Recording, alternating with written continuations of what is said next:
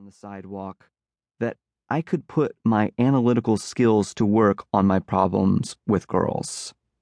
I would go back in time and examine the events of my failed relationships through the lens of graphs and charts.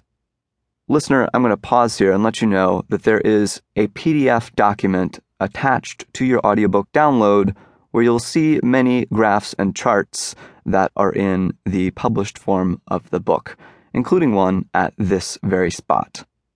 Now we will return to our story, where I will read to you. I would then hypothesize and investigate, tracking down the girls I had tried to date and asking them straight up, what went wrong? Why didn't you like me? Why did you reject me? I would compare their answers to my hypotheses and ultimately draw a conclusion about the reason no one ever wanted to be my girlfriend. If it was something I could change, like an annoying habit or mannerism, I would change it. If it was some permanent physical characteristic or unalterable aspect of my personality, well, at least I would finally know the truth. And maybe the truth, as they say, would set me free. Sarah Stevens. Background. Chapter 1. Sarah Stevens would pick truth. I knew she would. I mean, yeah, sure, there was an outside chance she would pick dare.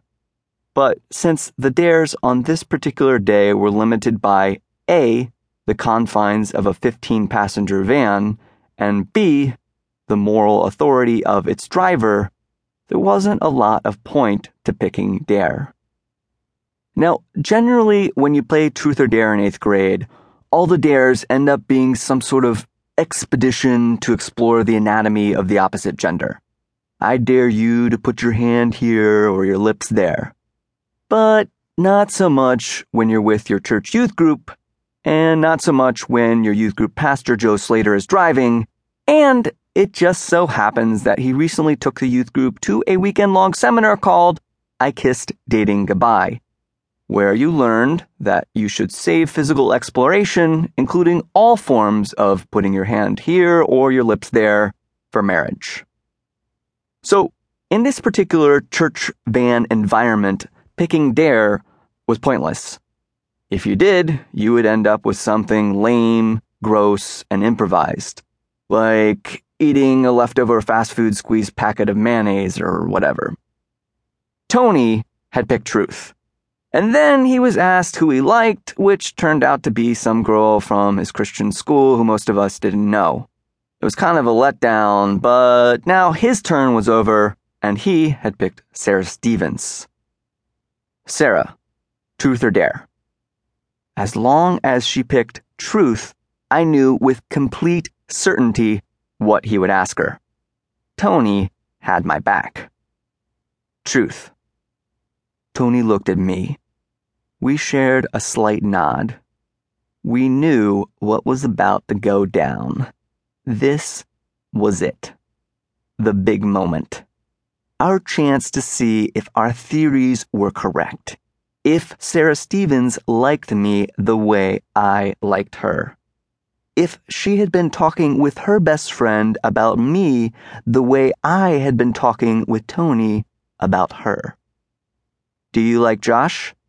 Tony asked. Check. Obviously, I couldn't ask her myself, even in a game of Truth or Dare, because that would be awkward. But I knew Tony would do it for me. I mean, he stuck with me even when I had cancer, and that's about as serious a test a friendship can face. We'd grown up 2 doors away from each other, Tony and me. I'd always been homeschooled, and he'd always gone to Christian school, so I would spend my days waiting until he got home when he could come outside and build forts with me.